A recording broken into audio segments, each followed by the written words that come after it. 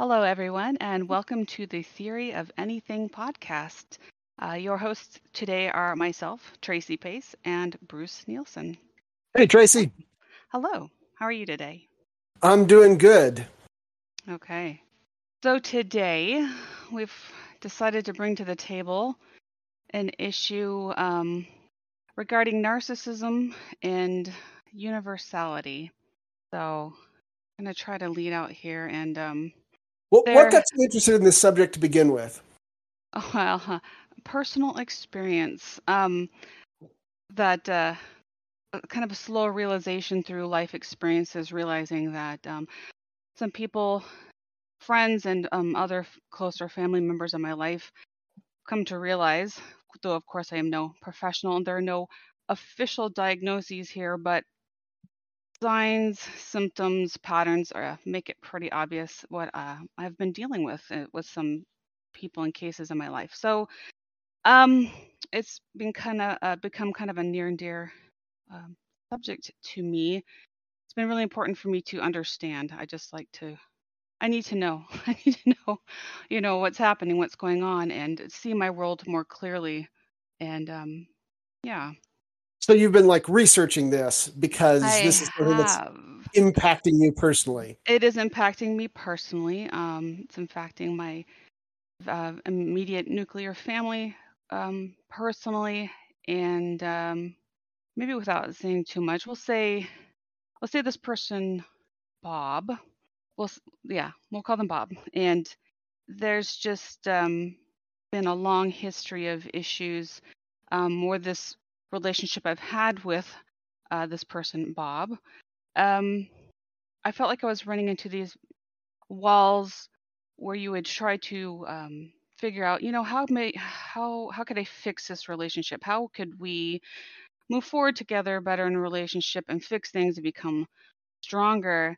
But I started hitting this frustration because, you try therapy and, if both people don't seem to be willing to do therapy, or the one party doesn't feel like therapy is necessary, or therapy is needed at all, you kind of hit this wall and start to think, well, man, what's wrong with me? Because all of these therapists are like, come together as a couple, go through therapy. And the answer is always stay together. The answer is always work through it, that these problems are always soluble. And I was realizing that that didn't really seem to be the truth for me. So I started exploring different topics and feel like I found a lot of elucidation and answers. Yeah. Yeah. So tell us about what you found then. I think this is a very interesting subject. I don't personally have a ton of experience with narcissism. I did date a girl many years ago who I'm fairly certain is at least a mild case of mild's a strange word in this case, but was narcissistic, and it was very painful to be in any sort of friendship or relationship with her. Yes. So I know what you're talking about a Okay. little bit. Well, maybe we should start first with kind of defining narcissism or narcissistic personality disorder, Okay. maybe, just to see if so for anybody who's listening, just to get you on the same page of what we're kind of looking at here and what we're talking about. There's a lot of issues around this I'd like to kind of go through, point out, discuss, maybe even eventually relate it to so narcissism itself. And I, again, not a professional here, just been researching a lot of stuff. Um, belongs within what's called the cluster B um, personality category. Cluster B disorders, I guess. Well, that's not the right word for it, but cluster B personality traits. But so narcissism itself, and I got this definition, I believe, out of the DSM, which is like the American DSM. There are two. America has one and Europe has their own, but basically, someone with narcissistic personality disorder, you're going to hear me refer to it as NPD a lot because that's just less of a mouthful to say.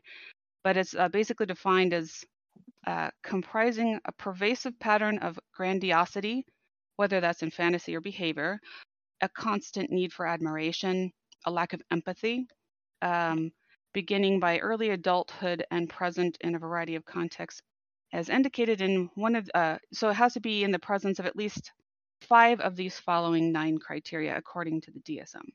So these are 1, has a grandiose sense of self-importance. An example would be exaggerates achievements and talents, expects to be recognized as superior without commensurate achievements. Next would be is preoccupied with fantasies of unlimited success, power, brilliance, beauty, or ideal love. Next would be believes that he or she is special and unique and can only be understood by or should associate with other special or high status people or institutions. Next, has a sense of entitlement, such as they're just have unreasonable expectations of especially favorable treatment or automatic compliance with their expectations. They kind of expect that. They're interpersonally exploitative, like they take advantage of others to achieve their own ends. They lack empathy, so that they can be unwilling, or actually I feel like unable to recognize or identify with the feelings and needs of others. And we'll go through some of how that might look, because I struggled with that, and I'll go over why that was a hard thing for me to see. They can often be envious of others or believe that others are envious of them, and they often show arrogant, haughty behaviors or attitudes. So that's kind of, in a nutshell, some of the classic criteria or symptoms that somebody who has NPD can display. And you said that it would be 5 of, this is like 9 points, and it would be like they would diagnose it if you had 5 of them. Is that what you said? Basically, to be diagnosed, the idea is that you have to have display or present at least 5 out of those 9 criteria. How about the one of lack empathy, though? Like, is there such a thing as a narcissist that has empathy? That's kind of debated. If you generally, no. The answer is no. And so this is where the confusing component comes in. It's like, especially in my case with Bob, because from what I understand, the way it is a narcissist basically lacks a sense of self, so they don't really understand empathy. They compartmentalize things. They learn how to project. You can almost think of them like they're built with pieces of a broken mirror. So they learn to reflect you. They learn to reflect things around them. They have a cognitive ability to understand empathy, so they can act like they're displaying it. But in reality, they aren't. And eventually, at some point, you kind of see that. You kind of realize it, and you're like, this is kind of nuts. So they can act like they show it, that they can cry. They can show those emotions. So that's why I actually feel like this is one of the trickiest components to come to terms with, to actually radically accept about somebody. When you see it for what it is, it's pretty disturbing. That's been a disturbing experience for me. Yeah, that one's a... So there's kind of a direct tie between a narcissistic disorder and a lack of empathy. That those kind of go hand in hand then. Absolutely. Those are in the cluster B personality categories. Okay. Oh, maybe we're going to talk, I think, a little bit later about maybe more personal experiences. We won't talk about this much, although one particular relationship I believe we're going to discuss. My belief, again, not officially diagnosed or verified, is that this person I would think might be thought of as more borderline personality disorder, which is in that same cluster B category. And I'm going to go over a Venn diagram, which kind of shows how somebody with borderline personality disorder and narcissistic personality disorder, there's a general consensus on an overlap, but they try to demonstrate how they are indeed separate. I'm going to kind of argue that they're the same and that they're shades of basically narcissism. So let me first say, for somebody who has borderline personality disorder, or BPD, generally speaking, this person has a pervasive pattern of instability in their interpersonal relationships, problems with their self-image and emotions. A lot of these people can be, present histrionically, and they have a well-marked impulsivity that begins by early adulthood and is present in, this definition here says, in a variety of contexts is indicated by 5 or more of the following traits. So first, we've got they've experienced a chronic feelings of emptiness. Next would be they just have an emotional instability in reaction to day-to-day events, such as intense episodic sadness, irritability, any kind of anxiety that's lasts for like a few hours, sometimes more rarely, but sometimes it can last for a few days. Another thing they might exhibit is frantic efforts to avoid real or imagined abandonment. So abandonment is a huge issue and fear there. They might have identity disturbances with markedly or persistently unstable self-image or sense of self. Another trait is impulsive behaviors in at least 2 areas that are potentially self-damaging, such as they might just have a problem with spending. Just, you're right, constantly shopping, shopaholics, always buying stuff. They might have self-damaging behaviors in the area of sex, substance abuse, reckless driving, binge eating.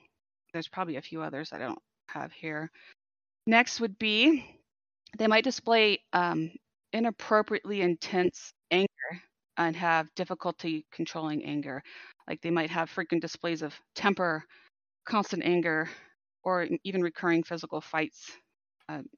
They might experience patterns of unstable and intense interpersonal relationships that are characterized by extremes between idealization, so idealizing their friend or partner or whatever, and then devaluation. This particular phenomenon is called splitting. Someone that maybe all of us have known that has the recurrent suicidal behavior or gestures or threats to self or self-harming behaviors. And then lastly, they might struggle with being transient or stress-related paranoid ideation issues, or have severe dissociative symptoms. So that's What kind what of what are paranoid ideation? What is paranoid ideation? transient stress-related paranoia. Paranoia is characterized by the experience of feeling threatened, persecuted, conspired against. It can loosely refer to beliefs of general suspicion regarding the motives or intentions of others. So it Yeah. sounds like it's kind of, yeah. Thank you. That's a good clarification. Just something to bring up here.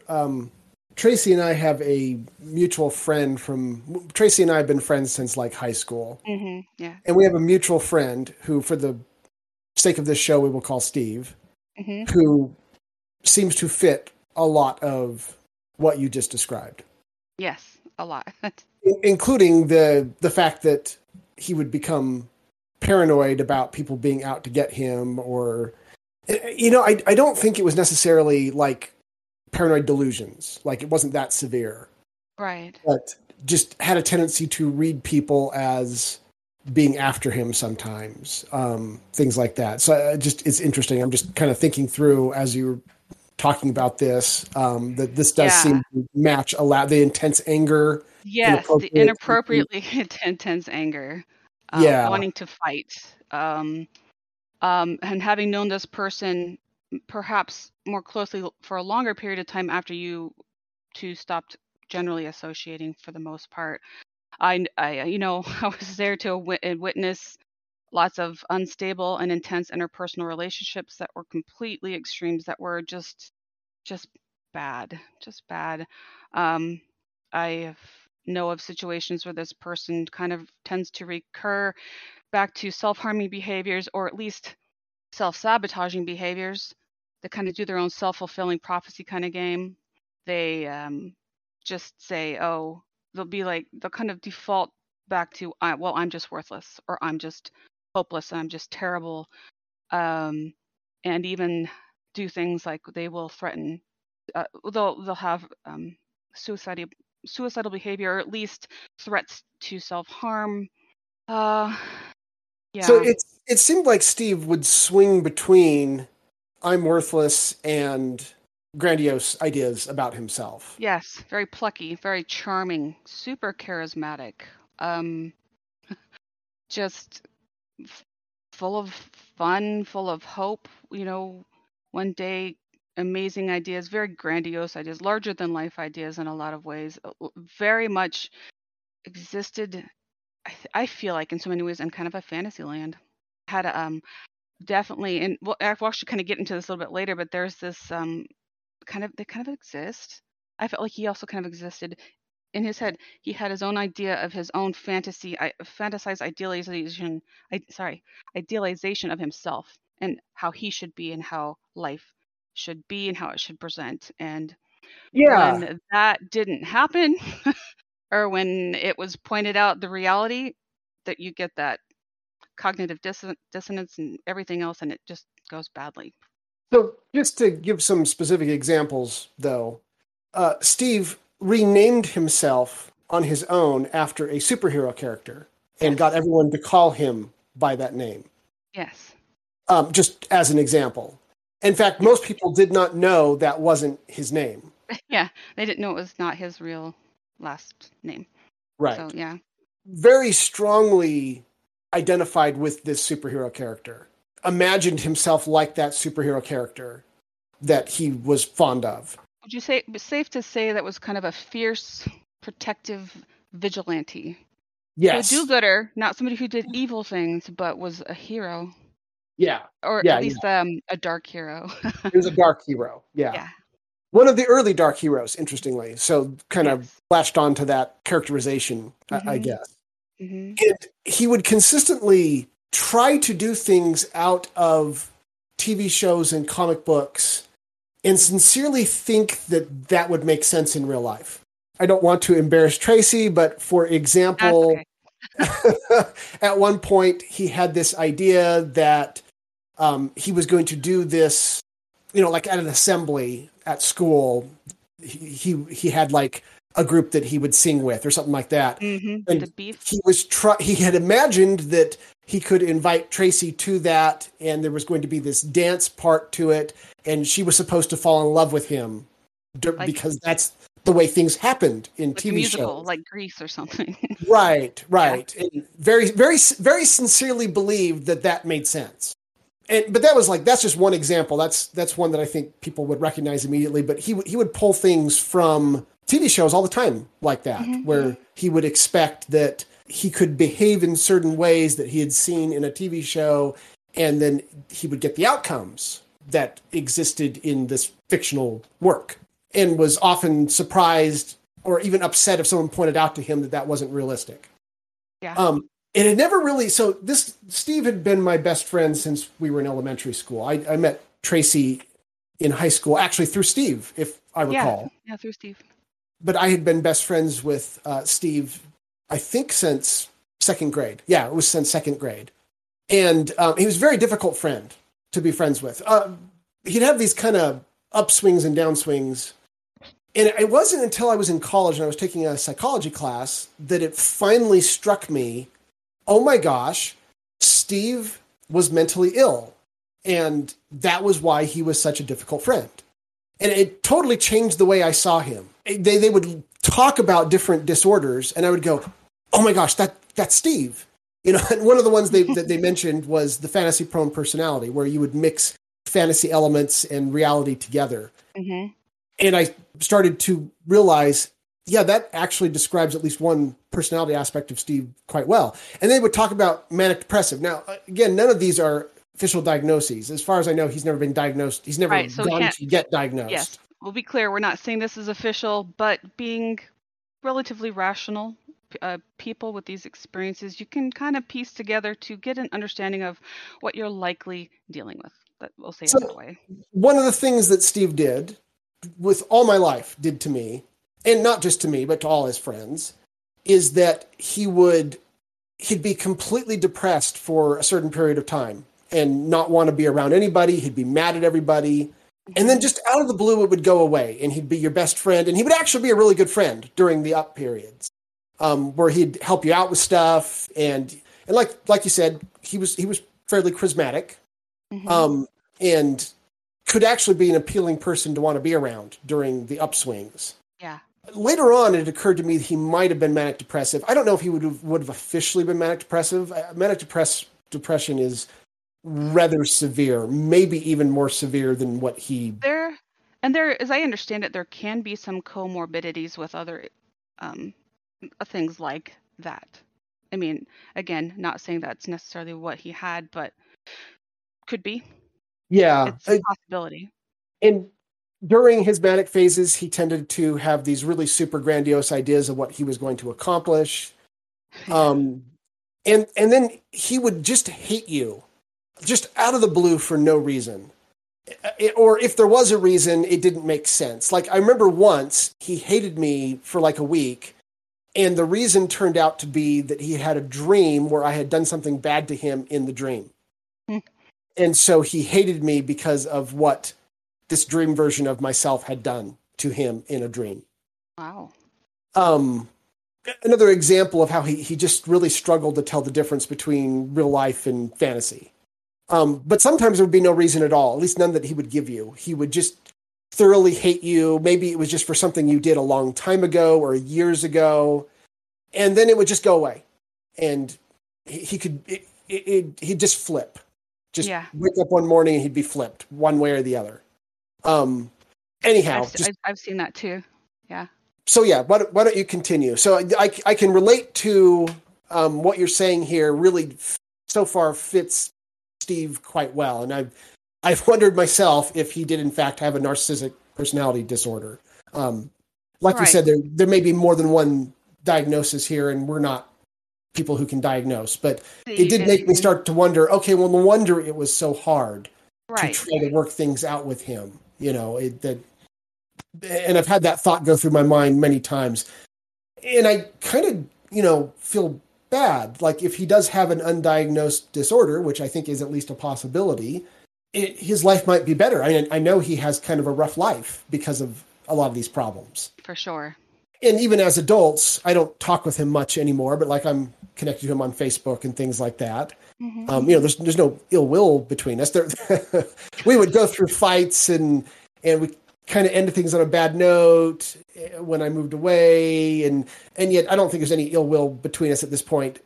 Especially now that I understand, I don't think he's got a lot of control over himself. Right? He's not consciously choosing to treat people badly in a lot of cases. He just has these really strong reactions that control him to some degree. Yeah, and I'm going to point this out too as kind of a theory that somebody else I was listening to on YouTube, somebody named JC West. I thought, wow, some of this just clicked. I'm like, okay. These really, I think, are more related. And I think for me personally, I feel like the attempts to make them distinctly separate, NPD and BPD, kind of fails because I feel like we've fairly decently pointed to certain strong behaviors out of the borderline personality disorder list from the DSM here, right? But you can go back up into the NPD list, and if we're applying these to Steve, um, you could say lacks empathy by being unwilling to recognize or identify with the feelings or needs of others. So when Steve would go through some of these episodes of intense hating on you or disrespecting you or just basically yelling, hey, it's all about me. I don't care how you feel. You have to understand how I feel. To me, that demonstrates a lack of empathy. Really, it's about their fear and what they're going through, and they have no ability to hold space or room for you or consideration of your feelings. So I feel like there's an element of that there. Yeah. That grandiose sense of self-importance, definitely preoccupied with fantasies of unlimited success, um, power, brilliance, especially as an artist, and definitely idealized love. So I think that these things definitely cross over and create um, just like a new crossover of like different ways to look at narcissism. And we're gonna go through. There are people such as like Dr. Ramani Deversala and others, Dr. Sam Vaknin, who've basically kind of demonstrate how these kind of marry together. And in fact, Dr. Vaknin basically points out how there kind of really are two sides of the same coin, basically. Okay, so this theory then is that NPD and BPD aren't really separate disorders, they're related in some way. Right. So there are those who will say, if I can explain this, I'll try. There are those who will say, I mean, because you have your classic idea of a narcissist. Think like Wolf of Wall Street, like Leonardo DiCaprio's character in Wolf of Wall Street. There's your kind of classic, grandiose, overt narcissist there who's just kind of bullheaded, kind of a jerk. But I mean, definitely go getter, right? There are some positive qualities you could say to get things done, make things happen. But you know, at the lack or at the expense of others, there's just no empathy there. So they aren't the person you would think of.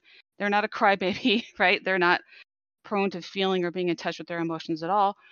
Yet you have a spectrum of narcissists who do display these emotions, who do cry, who do pity plays, who come on as the victim. So that's where it gets confusing. You're like, how am I dealing with a narcissist when I feel like they've shown me love? Or when I feel like they're crying, they're obviously hurt, or they're crying, maybe they understand where I'm coming from. I feel it's actually much more, what's the word I want to say? It's just, it's trickier, it's more difficult, it's more subversive, and it's almost harder when you're dealing with somebody who isn't obviously just being an outright jerk to you. Right. To Okay, so using Steve as an example, I stayed friends with him for so many years because he did have that positive side, right? Yes. And it was a really strong positive side. Yeah. So yeah, I can completely understand what you're saying there. Yeah. And just as a side note, I think a lot of these things. So I read a book before I ever read any of David Deutsch's books, and it changed my opinion somewhat on some of these topics. But I read a book called Evil Genes. I've heard of it. By Barbara Oakley. It's called Evil Genes: Why Rome Fell, Hitler Rose, Enron Failed, and My Sister Stole My Mother's Boyfriend. Oh, it's beautiful. Yeah. Perfect. So yeah, it was an interesting book, and obviously you can tell from the title that she is trying to blame certain personality disorders on genes. Now, I should tell you, when you read the book in full, it's a much more nuanced look than simply trying to blame the genes for it. Right. But I suspect a lot of people, this is why we mentioned universality, explanatory universality, that's going to give some people a stomachache right off the bat. The very idea of trying to blame the genes for a personality disorder. But we can talk about that later. I had read this book, and she does a fairly good job of going through various studies and what the science is on the subject and things like that. And it was kind of my introduction to a lot of this. I mean, my introduction was probably that I took a psychology class when I was in college, and then years later I read this book. But I was actually surprised at the depth to which she had researched this and tried to pull these things together. Mm-hmm. So, and her, one of the things that she points out, though, is that a lot of these traits are positives. They can be quite bad for the people in the narcissist's life. Yeah. But bad for relationships, good for business. Yes, often very good, right? And she gives examples of famous men who would fit a lot of these traits, but that we would think of in very positive ways. The ones that she kind of came back to a lot were George Washington, Gandhi, and Winston Churchill. Yep. So those would be her positive examples. Then her negative examples would be like Mao, Hitler, other. And like I said, this is actually a much more nuanced book than the title makes it sound. But she points out that, like, Winston Churchill may not have been capable of being Winston Churchill, but for the fact that he was a narcissist. He sincerely believed he was a Superman, and that allowed him to be a Superman, Mhm. right? I mean, he was actually able to accomplish things that nobody else could, and that was a good thing, right? So it's interesting, and that's everybody's different, and this is one of the things she kind of points out in the book.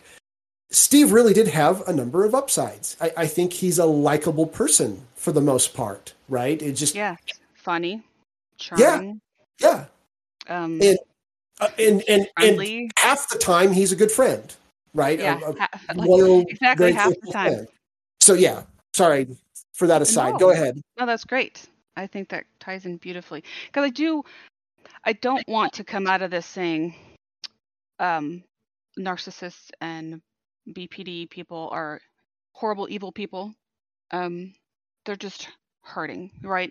And but they are. I don't know, and I think we'll talk about this again later. It does seem that it is some kind of a strategy that our genes and cultures have taken because there is some benefit to be had, even though it's hurtful.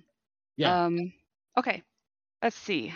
All right, so there is, if you, if anybody feels like looking this up, from a Venn diagram from Borderline Personality Disorder, a clinical guide.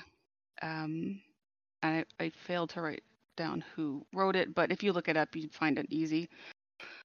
They basically overlap these traits and try to point out where a borderline personality disorder person and a narcissist meet. Um, and then I'm kind of point out why I actually think it's way muddier than this. There really isn't, and maybe shouldn't be a clear distinction. This is opinion, but for reasons and facts, I think that we were trying to point out earlier with experiences with people we know.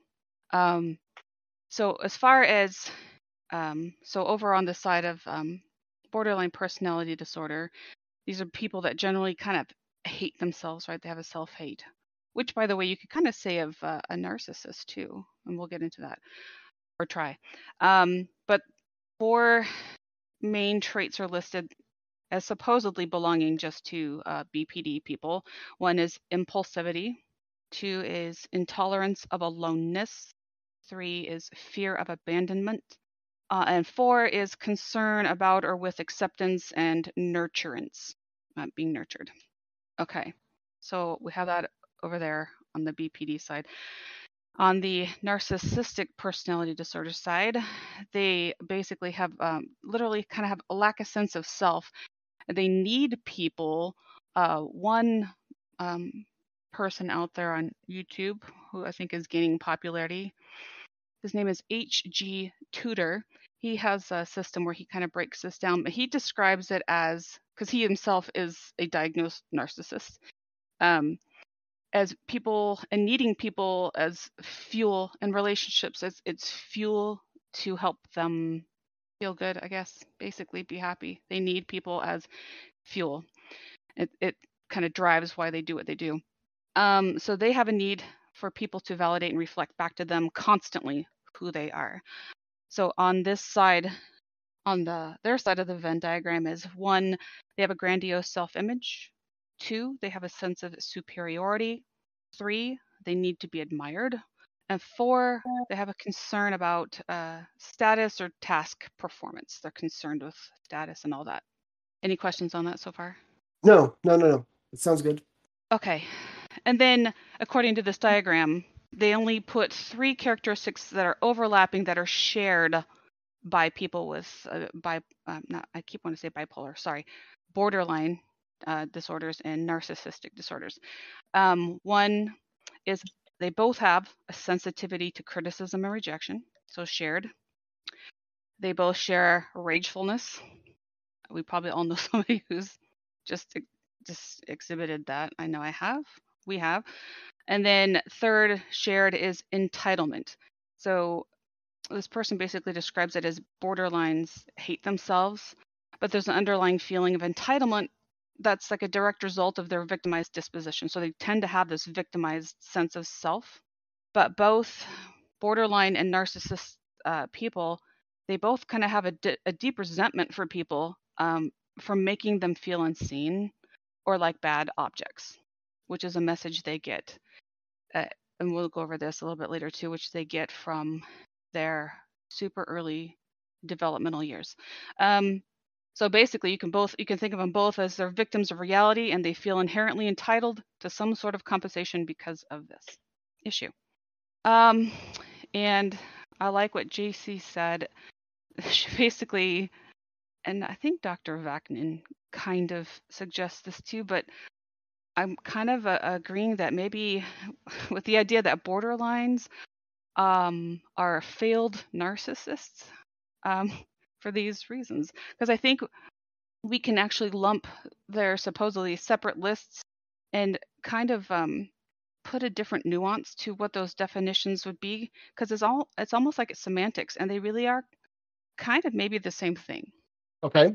So for the list on the borderlines, they have one of the first ones listed was intolerance for aloneness.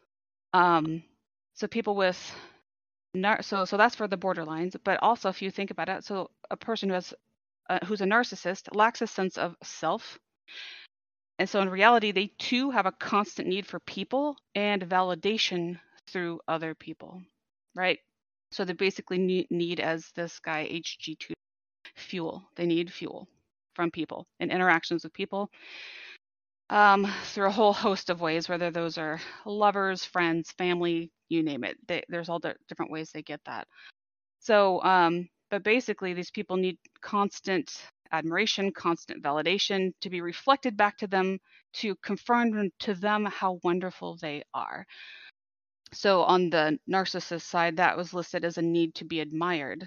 I kind of think those are kind of semantics, because if a borderline has an intolerance for aloneness, so does a narcissist, because they also need people to be admired. So they both, in maybe slightly separate ways, but basically in the same way, it's a shared characteristic. They can't tolerate being alone, because a narcissist who is alone has nobody to reflect back to them and give them the fuel they need to show them how wonderful they are, to give them what they need. They both have this need to be admired, and they both really have an intolerance for aloneness. So to me, semantics, right? Okay, I can see your argument. Sure. Okay. People can feel free to disagree, because I'm sure they will, and that's okay. Well, and these are just from what you're saying. These are just early ideas from certain researchers. Yeah. So yes. Basically, they're not widely accepted. Exactly. But it's all about throwing out ideas, and they get shot down, or you hopefully kind of go, let's think about that. So next up, for if we go back to the borderline side, one of the things on their list was fear of abandonment. Now, so that we all kind of know what that is, right? Everybody probably has that to some extent, unless you're a securely attached person. But if you look at it from the side of like, okay, so if you've ever known like a narcissist, so let's go back to our shared experience with Steve as an example. What happens when you walk away from a narcissist? In your experience, what would happen when you'd walk away from them in one of their fits or rages, or as a friend? So, okay, so I can give, so my experience with narcissists would be Steve and the girl that I was friends with / dated, let's call her Marcy. Marcy, okay. They would try to pull you back, basically. Mm-hmm. Right. So Steve would show up after you would just decided, that's it, I'm done. And he'd just suddenly be your best friend. And it would be very hard to turn him away because he's being kind to you. He'd go out of his way to be kind to you. And with Marcy, now let me say, Marcy is, again, I'm not a psychiatrist, so I am in no way able to do a diagnosis. But like, I'd be surprised if Steve couldn't be diagnosed with at least narcissistic personality disorder. Right. But I'm not sure Marcy would. Right. I think Marcy's more of an edge case. Yeah, and that's a good point, because in reality, the other thing I wanted to point out, none of us are immune to this. Everybody, every single person has narcissistic traits, and sometimes due to our environment or certain experiences or things that were going on, if we've been butting up against a lot of pain or adversity for a while, our empathy levels drop and that our narcissistic traits rise, whether it's to protect us but it's usually temporary, and we'll subside back down to the more empathetic, natural person that we are. So we all do have the ability to have a narcissistic trait come to the forefront sometimes, but it's not consistent. It's not generally. So this is actually one of the things that I think is a little bit weird about mental illness. We can maybe talk a bit more about this. Yeah. So the whole idea of an illness. So, some of the fans of Popper and Deutsch, like a guy named Thomas Szasz. I don't know if I pronounced that name, or maybe that's Sass. He claims there's no such thing as mental illness, and most people, including Popper, by the way, thought that he was wrong. But I know that some pretty well-known Deutschians, like Brett Hall, has really kind of said a lot of positive things about Thomas Szasz. And I think most of us feel like he did say a lot of good things. So it's not like he was a quack or something, right? And he was good friends with Popper, and I think Popper had a really positive opinion of him on most of his ideas. Although I have got an interesting quote where Popper basically tells him in a letter, this idea that it's not an illness is silly. Here's the thing, though.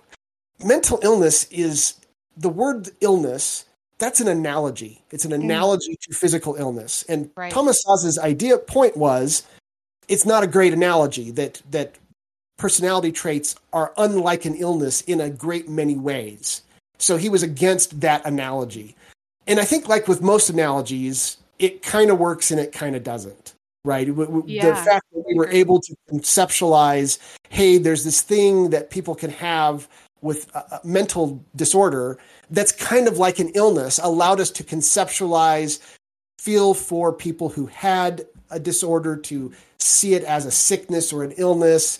And I think that there was value that came out of that, but I think it's not an entirely accurate. I guess no analogy is entirely accurate, but almost by definition. So I'm not saying too much here. But I can understand where the Thomas Szasz fans are coming from when they've got some concerns with that analogy. I don't personally. I think it's a close enough analogy that I'm fine with calling it mental illness. But one of the things that mental illness really is it's just completely regular traits that everybody has, but to a degree that it's becoming disabling in their life. And basically, that's what makes it a disorder, is that they're not able to live what we consider to be a normal life, right? Right. And this was Thomas Szasz's kind of main concern is, look, people can choose how they want to live their life. Why do you get to determine what is or isn't a normal life? It's kind of at least somewhat fair point, right? And I think this is why it's a little difficult to tease apart sometimes. Most of us can see that the Steves in our life are very unhappy and really wish they would go get help, be more happy, right? Assuming that there is help, because I know in some cases there isn't. And I think it's a natural thing for us to feel, and therefore we call it a disorder. We do that so the person says, oh, I've got a problem, I need help. They go get help, right? And I think in a lot of cases that works. The person actually gets some help. Their life actually improves. But it's, ultimately a person has to decide for themselves, is this for me or not?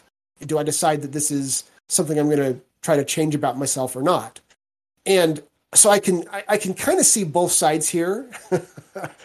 But for our purposes, we're going to use the term mental illness. That is the common term today. I don't think it's a terrible term, even though I've now admitted it's, at least in some cases, a little bit not the greatest analogy. Agreed. Getting back to your question, though, Marcy, there was a quote in Evil Genes that reminded me of Marcy. And here's the quote. Subclinical narcissists, on the other hand, are often happy people who take stress in stride. Psychology Today writer Carl Vogel writes, mild narcissism also seems to help people recover from accidents or other trauma. It gives them an unrealistic sense of their own invulnerability, and they believe that they will be able to handle whatever else life throws at them. As one researcher put it, being somewhat narcissistic is like driving a huge SUV. You're having a great time even while you hog the road, suck up extra resources, and put all other drivers at high risk. Yeah. That's a great description of Marcy, right? I Uh-huh. don't think, I think she lives a decent life. I think she's happy with her life. I don't think she's seeking fuel in quite the same way that you're describing. So she would probably be a subclinical narcissist, someone who wouldn't necessarily be diagnosed with a disorder because it's not actually causing damage to her life in the same way that Yeah, Steve seems to be having damage in his life to anyone exactly. who's on the outside who knows him or is close to him, Yeah, right? you said that perfectly. Yeah. Mhm. Um, on the other hand, a lot of what you're describing is still accurate for Marcy, even though she may not actually have a disorder. For example, she finally went too far, and I ended my relationship with her. I just said, "That's it. I'm done. Even being friends with you, we're done." And just to be clear, I say we were dating, but this was not boyfriend girlfriend dating. I had another female friend that I was fairly actively going out with and doing things with at the same time. They knew about each other. I tried to get them to be friends. It was not, neither was an attempt to be a official relationship. And yet, despite that, there's just because you're opposite genders, there's always thoughts in the back of the mind about possibilities of romance that sometimes screw things up. And it was interesting because Marcy and we'll call the other girl, we're going to call Nicole. Okay. Mhm. So it was interesting that there was a pretty strong contrast between the two that became more apparent to me over time. Nicole being a regular empathetic sort of person. When I ended my relationship with Marcy, first of all, she never apologized for anything she did. She did some fairly hurtful things, and she never really apologized for it. But then she would just walk up to me on campus and she would pretend like we were still friends. Ah, And she would start talking to me. She would sit down next to me. She would try to act like nothing had happened, which, by the way, might have worked on me had it not been for the fact that I had gotten used to that from Steve from years before. right.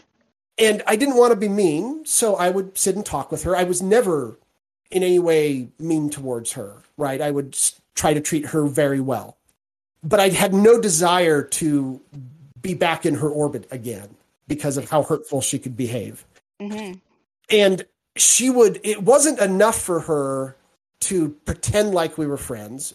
I'm sure she knew we weren't anymore, right? And one of the ways you could tell that Marcy knew we weren't friends anymore was how she would utilize coming up to me on campus. She might, for example, come sit next to me and she might then start to ask probing questions about how's your social life, which clearly was really just, she's trying to find out, do you feel sad that you're not friends with me anymore? And so I'd just tell her what she wanted to hear. I'd say, oh yeah, my social life is terrible. And she would go, so is mine, because I have so many friends I'm hanging out with now. I mean, literally, like junior high level stuff. Mhm. So you knew that there was this ulterior motive to why she was seeking me out. And it was actually at this point kind of humorous. It wasn't hurtful anymore. I had kind of decided this is where we're at and I'm done. But I am going to let her stop and talk with me, and I'm not going to be mean to her. Right. But I will not open myself up to ever being in her orbit again.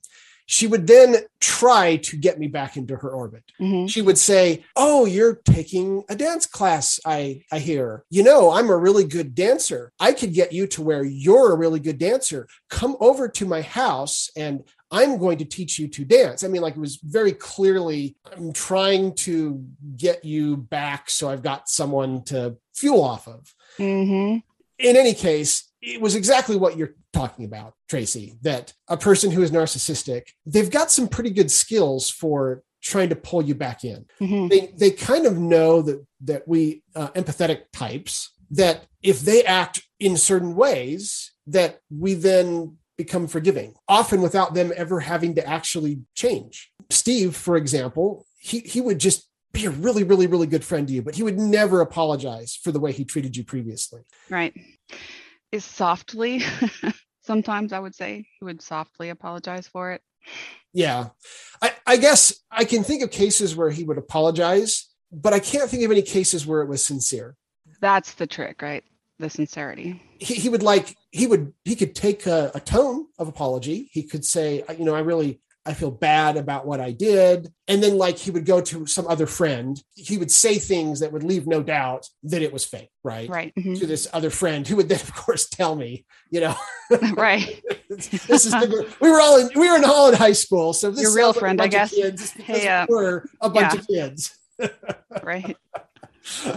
So I really can't think of any case where Steve was actually empathetically sorry. He could go through the motions. He was good at going through the motions. He could put the act on, but there was always some sort of sign that he was just doing that because that's what he knew he needed to do to get what he wanted. Yeah. And for me, the way I remember the motions are there's tons of apologizing. You could feel the immense amount of hurt, but it was more like, I'm so hurt here. Can you help me? Can you forgive me? Because I'm the one that's so hurt. Yes. Yeah. Yes. Anyhow, that's my answer to your question. Yes, a person who's narcissistic, they're very hard to walk away from. They have got good skills for trying to pull you back. And really, for me, the Marcy situation was the situation that made me realize I am making a mistake with my own personality. I am allowing people like this to abuse me, and I'm not going to allow it anymore. So, and then maybe going back to the idea of, borderlines having on their list this fear of abandonment, we've noticed that with a narcissistic personality disorder, they also have a fear of abandonment because they have a fear of inadequacy, right? So if you're feeling you're not good enough or useful enough, and that need to be that way kind of comes from is like the source of their grandiosity. If you have a fear of being inadequate to who, and inadequate compared to what?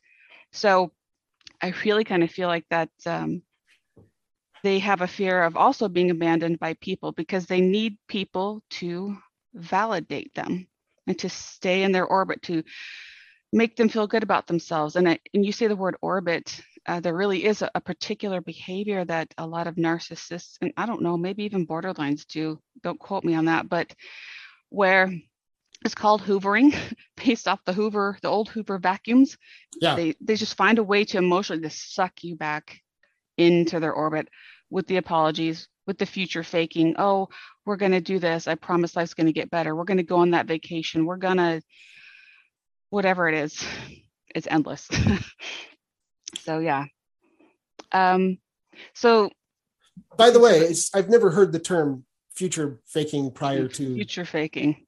So then maybe my little borrowed theory here of these traits kind of blending together. Basically, so you have a borderline personality disorder person who's got the fear of abandonment. I just really feel like that's a shared trait with a narcissist. I can see that. I think that's really? A decent argument. They can't be what they are and who they are without people. That's why they try so hard to keep pulling friends, people, family, lovers back in. So if we move on to the idea of borderlines, so from their list on this Venn diagram, borderlines have a concern about acceptance and nurturance and a deep sensitivity to rejection. And we all have some sensitivity to rejection. Nobody loves that. Just think of dating when we were teens. It was scary, right? Yeah. Being rejected. But for the narcissistic personality side, they have a need to be admired, which kind of taps back up into what we were saying just a moment ago. So if you are needing to be admired, you are then by default concerned about being accepted by somebody, right? A narcissist isn't perhaps so much concerned with the nurturing side of things, except in the way that it's something that they actually just expect. They expect to be nurtured by you. It's almost like why they have the chutzpah to keep coming back and asking more from you and more from you with their promises and stuff like that. They just expect they're going to get that, what they need from you, and they're really good at getting it. So I would kind of argue that perhaps, again, maybe semantics, a narcissist expects the nurturance and a borderline needs the nurturance and acceptance. I I really kind of think those are shades of the same thing. I feel Yeah. like we could safely take those traits and stick them into the shared middle.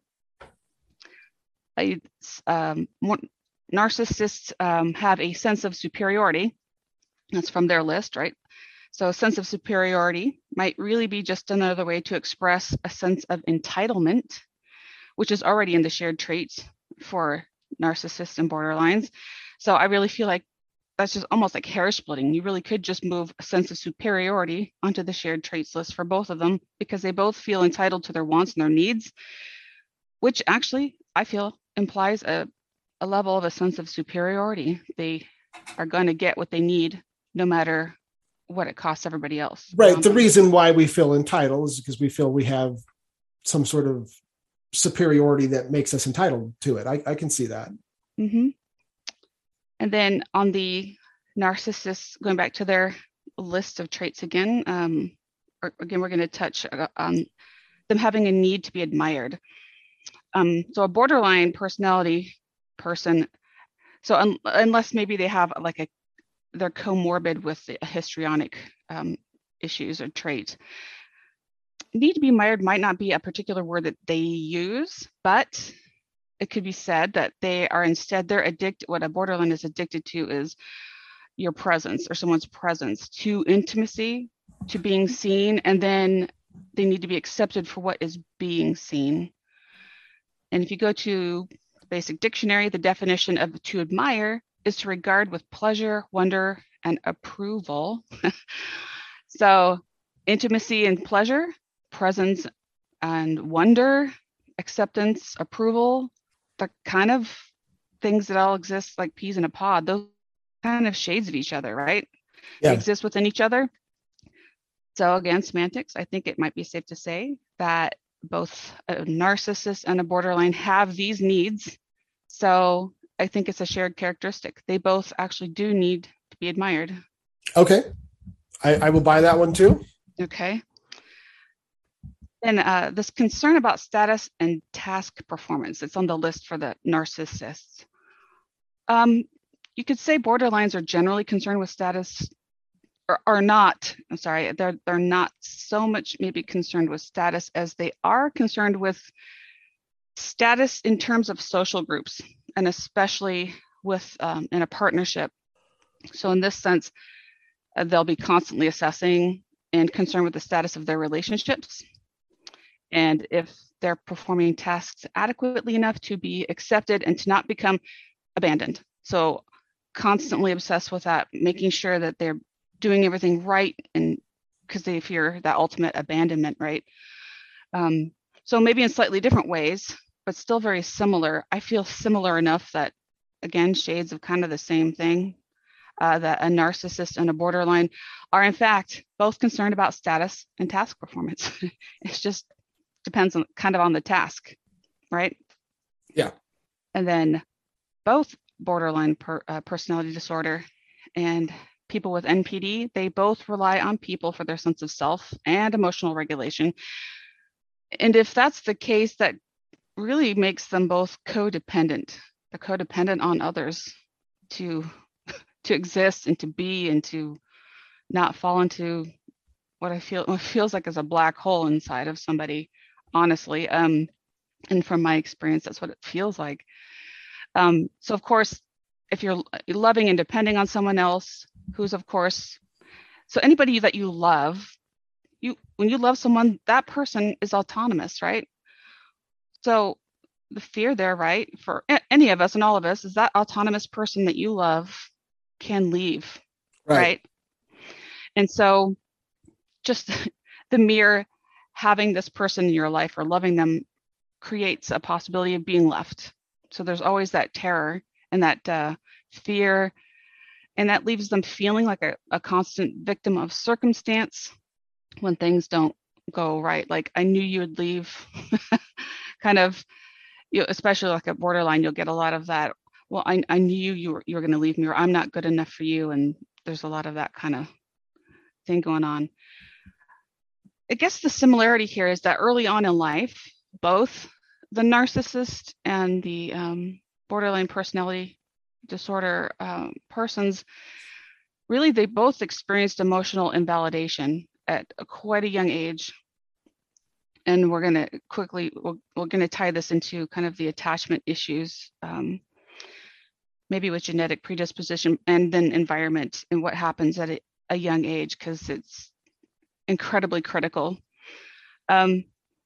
So again, both of these types of people, they've experienced emotional invalidation and neglect, and maybe abandonment from their primary caregiver and those people around them, family members around them.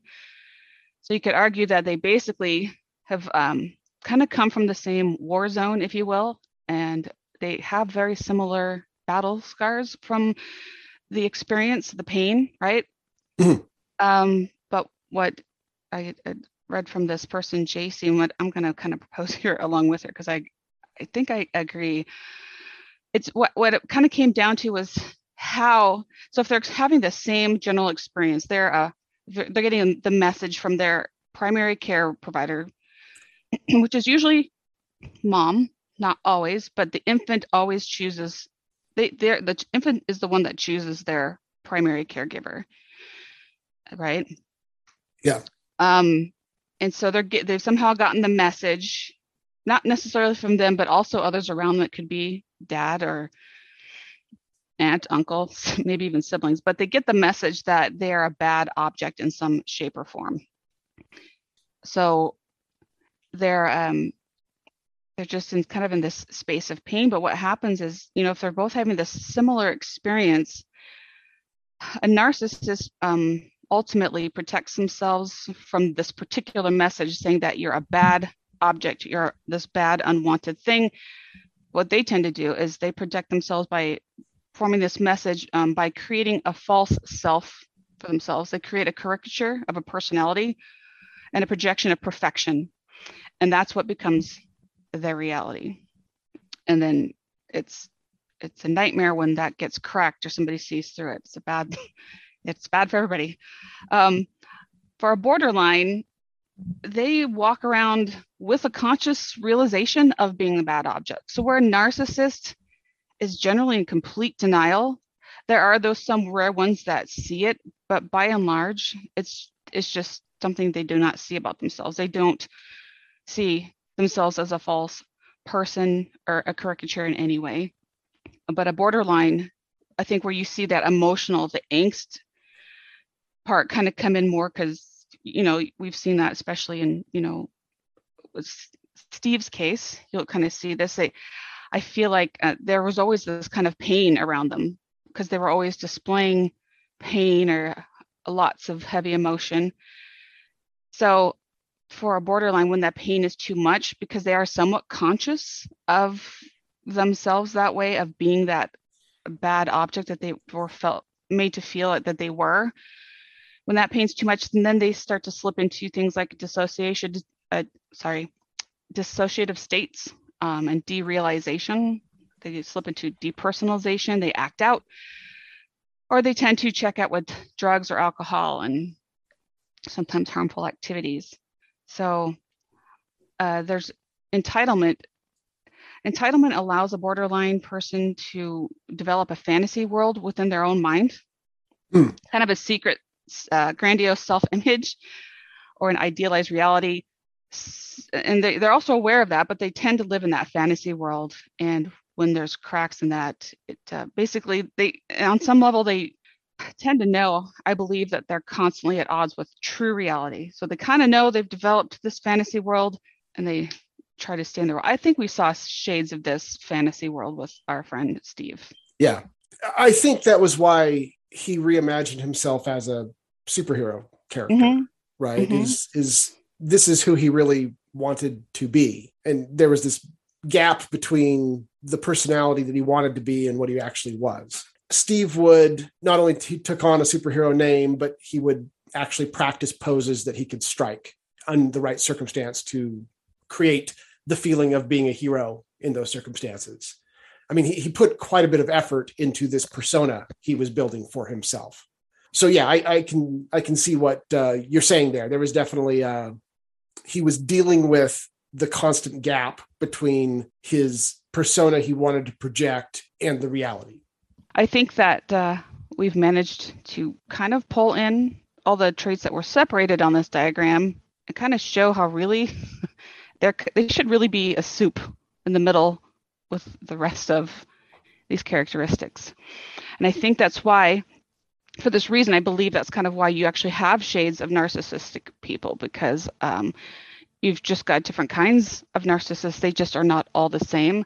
And that's why you have narcissists that seem much more emotional. The narcissist that was close to me displays tears, displays emotion that ultimately end up back into kind of a selfish realization. It's like a selfish tactic, and it becomes about them, and then everybody is helping to fix them. Yeah, and being hurt by it, basically. Do you know, I wasn't going to mention this, but I have a coworker. I didn't know him that well, Mm-hmm. but he had some sort of personality disorder and he was very narcissistic, and he was aware that he was. He was one of the ones who knew that Mm-hmm. he had a problem. He recently committed suicide. Oh. And yeah, it was bad. And so I didn't know him. But I went to the funeral and got to see the reactions of his friends and family. There were a lot of people who were very close to him. And he clearly had many great traits that endeared him to people. But they would also talk about, in a good way, this is a funeral, but they would talk about some of the struggles with his personality. I think that's a good example of where you've got someone who's got a disorder like this, and it's clearly making their life worse. And yet they're really struggling to change. And they're trying to change. They consciously are trying to make efforts to change. Mm-hmm. And yet it's just so hard. It's exceptionally difficult. Yeah. There's a sadness that you just can't help but feel towards people who have a disorder like this. Even in the case of a subclinical case like Marcy, you wish you could help them live a better life. And to some degree, it's none of your business. They have to make their own decisions, and it's up to people who are really close to them to kind of help them along. But you can kind of see the self-destructive behavior that's going on, if that makes any sense. Yeah, no, it makes a lot of sense. And it is really difficult because for myself, when you eventually come to a certain point of realization of who or what you might actually be dealing with, and you look back through the patterns, you see all those things happening. And ultimately, for me, what I see is that super hurt. It feels like a super hurt toddler. Yeah. That's just I hate to say the word broken, because especially in terms of helping people, or I think people should always be helpable and fixable. So maybe broken's a bad word, but you can see that pain that has never dissipated. Right. Say it that way. But also an unwillingness to reach back, or an inability to reach back and heal that. And that, having to walk away from that at one point to save yourself or to save your family. There's a lot of people facing that, and I don't wish it on anybody. I really don't. It's terrible. It eventually feels like knowing a black hole, because that's just what it ultimately feels like. Is there's this black hole of a person who so this is my experience, who could this is what the hoovering, the whole sucking thing is. They're just sucking everything out of you to validate them, to give them the fuel they need to feel okay, to feel alive, while you're completely losing yourself. You're losing your boundaries as a person. It's quite the cycle. Yeah. I'm going to lose my place here. Let's get myself back on track. So basically, kind of hypothesis I'm going to put out there that J.C. West put out there, and I think others have kind of touched on this. Maybe Sam Vaknin kind of feels this way. Don't quote me on that. Sorry if you listen to this, sir.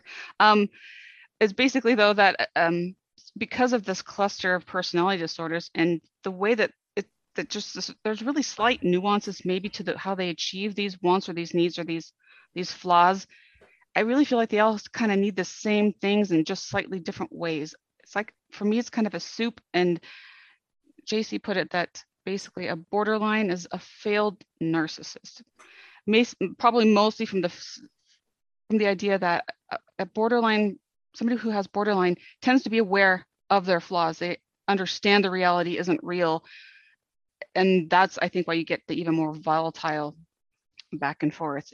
They see it, whereas a narcissist tends to not see it. They've much more successfully created a false self that they themselves believe. Interesting. So I would tend to have thought of borderline personality disorder as more severe as narcissistic personality disorder.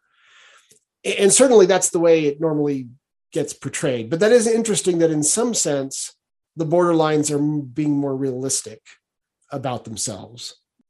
Under this way of thinking, anyhow. Kind of like there's cracks in the wall. So it seems more obvious. And I want to point out that researchers, like a lot of the PhDs and stuff I was reading, all tend to imply that somebody who has like narcissistic personality disorder is by and large unhelpable. Yeah. Not completely unhelpable. There are camps out there and who argue that it is solvable. And it is, in my opinion, also, it is solvable. The hard thing is, though, this is something that's obviously going to take years of actual hard coming to the table work. First of all, they have to be able to see it and then dislike it enough to go, oh yeah, okay, how do I fix this? You have to become cognitive of it first and accept it before you could even do all the years of hard work it takes to change yourself. Basically, there's this attachment disturbances in adults. There's Daniel Brown wrote this lovely book. I'm still kind of getting myself through, but the way that we attach when we're young, we develop a different attachment styles. So in this one particular camp, I've actually taken one of their classes because I feel like I need to work on my attachment style as an anxious, preoccupied kind of person. It's basically kind of this idea of they use a lot of mentalizing, and the idea is you kind of start with creating new parents for yourself in your mind, kind of like you make a new experience out of it. You kind of do a lot. This is why I say it takes years, because you're going to do years of these kind of mentalization type tasks and works to kind of reconstruct yourself for yourself so that you can actually attain a different attachment style, become a more secure person, and move away from this narcissistic person who's so hurt, or this borderline person that's so hurt. So possible, yes. Getting that person to that point, that seems like the impossible part. That's the really hard part. Yeah. And then, I mean, do any of us really want to spend years working on ourselves? Right. I don't even want to spend a week doing a task. I'm like, oh, that's too much time. Yeah. I think, we're asking, it's not just that it's hard for them to recognize that they have a problem. It's that we're asking something very, very, very large of them. Very difficult. Yeah. I mean, by and large, I think none of us like to change that much. Maybe some more than others are interested in continual self-improvement, but the effort of changing, I mean, you know what? They found a strategy that worked for them by and large. They can get by with it. Right. And we all do that, right? We're just gonna do maybe it's actually a house of cards, but as far as they can tell, it's a house, Yeah. They understand how to reconstruct it very quickly. So yeah, they make it work. Let's see. So I just feel like they're maybe kind of one and the same in just different shades. And so there are different types and incarnations of narcissism. The reason I wanted to bring up the borderline is because I feel like borderline is part of those shades and why you have different types of narcissists. And we can talk about that here. So you have your kind of grand or overt narcissists, and you might want to think of Leonardo DiCaprio in Wolf of Wall Street. So characters like that. I hesitate to name a certain past presidential candidate, although there have been many, would fit. There's one in particular that I'm thinking of. Yes. That is basically your stereotypical narcissist, right? They're just they're just overt. They're very self-centered, super sensitive to being criticized, getting any kind of negative feedback. They can't, for example, imagine that they actually lost an election. Not that I'm talking about anyone in particular. No, right. That's just a random example. A random example, very random. They are super sensitive to, the opinions of others. They have this super inflated sense of entitlement. It just exudes from them. And they, as far as an attachment style, they tend to be kind of dismissive and anxious. And we'll get into the attachment styles here in a bit, so maybe I won't touch that too much yet. But they also require excessive self-praise and boasting, and they are completely in denial of any of their shortcomings or weaknesses or failures. It's just deflect. Nope, I'm not that person. Never did that. I'm perfect. And there's always a reason. And their reason is always somehow better than yours. This is where I think a lot of gaslighting comes in, because they're literally denying your reality when you come to them with something. And right. Talk about maddening. Yes. So we can agree on, I think we all understand what, your generalized, overt, grandiose narcissist looks like, which, by the way, are really, when it comes to like Hollywood, I think these people are really overrepresented. A lot of this, and I think this also ties into narcissism in general, because you see all the love stories, right? The chick flicks and kind of things where you've got this guy who is just pouring it on heavy. I'm kind of getting ahead of myself here, but they'll display traits like we call it love bombing, right? So they'll come on really heavy by giving their partner lots of attention. There's lots of grandiose gestures, of crazy dates and gifts. They go through this elaborate things to just make them feel like they are this person's universe. They completely lack boundaries. They completely ignore yours because it feels so good. You're like, I don't want any boundaries. And then they attempt to isolate that partner and move quickly into intimacy. And I think Hollywood really represents that particular dynamic heavily, which I think is kind of a confusing message. Yeah. Yeah. And Hollywood's not the only place that's overrepresented with narcissists. I understand that that's also true for like university professors, politicians, yes. There are lawyers. There are certain professions that are particularly appealing to a person with a narcissistic personality disorder. Yeah. True. So another type, let's see, let's go back here to this, is the vulnerable kind of / victim kind of / covert narcissist. And by the way, these are all terms anybody can Google, and if they're confused, or they'll see what we're getting after here. I feel like in my case with Bob that I was dealing much more with this type, and then another subtype, which is called the cerebral narcissist, and then we'll get to that in a second. But basically this type, and there's always exceptions, right? Nothing is ever the exact same, thing. But this type tends to be extremely sensitive, and sometimes even passive. And they might appear shy. They might appear like they're kind of a more of a loner type. Like it makes me think of Batman, who'd show up at a party and be in dark in the corner and be like, I hate parties. It can be that kind of person. They're extremely manipulative. They use, one of their main arsenal tools is passive aggressive behavior to make themselves feel superior. And they may even do things like put themselves down so that others will come back and praise them or coddle them. This was a pretty frequent occurrence. That's when you get into the speeches of, I'm worthless, you're right, you should leave me, why are you still with me? And then what are you supposed to do with that? You kind of come back with that, no, I'm a fixer, this is my problem, right? I've got to fix that, I've got to make this okay. I have, that you kind of, a lot of people tend to respond this way, especially if you've got a certain attachment style. And by the way, narcissists do tend to pick partners that do have my particular attachment style. So we'll get into that in a bit, or we'll try. But this victim-y, vulnerably the covert type of narcissist, they tend to express a negative view of themselves. Says that they avoid intimacy. Um, that can be somewhat true. I think that's also kind of in shades, but like being deeply vulnerable in that sense, I would say, yeah, I think that's actually true. So if intimacy equals deep, real vulnerability, then yeah, that's right on the money. They have an inability to deal with negative emotions.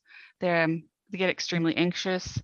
They can have patterns of aggression, which that can take many different forms. You're right. That just is, and that's and like, so aggression might be a form of this gaslighting, right? That's actually kind of aggressive. Right. Just so they're much more subtle forms. And I feel like for me, and I've actually heard it said that this particular style of narcissist is generally the most damaging overall, because it's not so obvious what you're dealing with in this type of narcissist. You just think Right. maybe this person's just a little bit sad. Maybe they've got depression issues, which they might, probably they do. But it's just so much harder to suss out that you're dealing with a narcissist. Right, because they don't have Differently. any of the overt signs of narcissism. Right. They're not, for lack of a better, they're not. So, I mean, a lot of your grander narcissists, they can be the kinds that, there's different stuff, but like, you'd think of physical abuse, right? Or domestic abuse. That's one obvious dead giveaway. Sorry, that person's definitely a narcissist, right?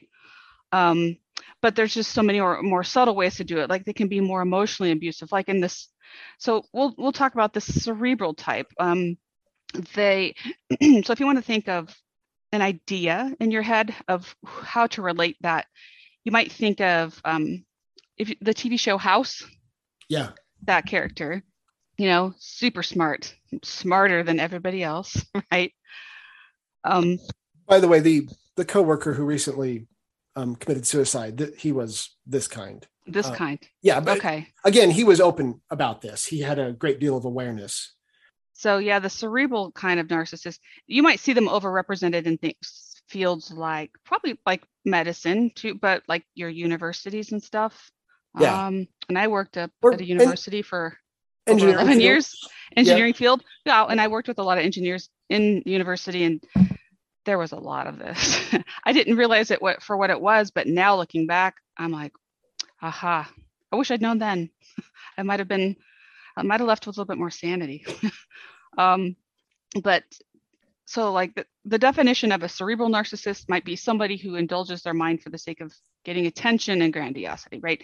These kinds of narcissists believe in like gaining and increasing their intellectual abilities. They depend on the master of command when they speak their intellectual languages, right? So they're usually very eloquent, they're very smart, they've just got the words, like the dictionary, and it's kind of like a mixture of the dictionary and poetry exists in the back of their head, and they just charm you with the smartness and the words, and it's so clever, right? Right.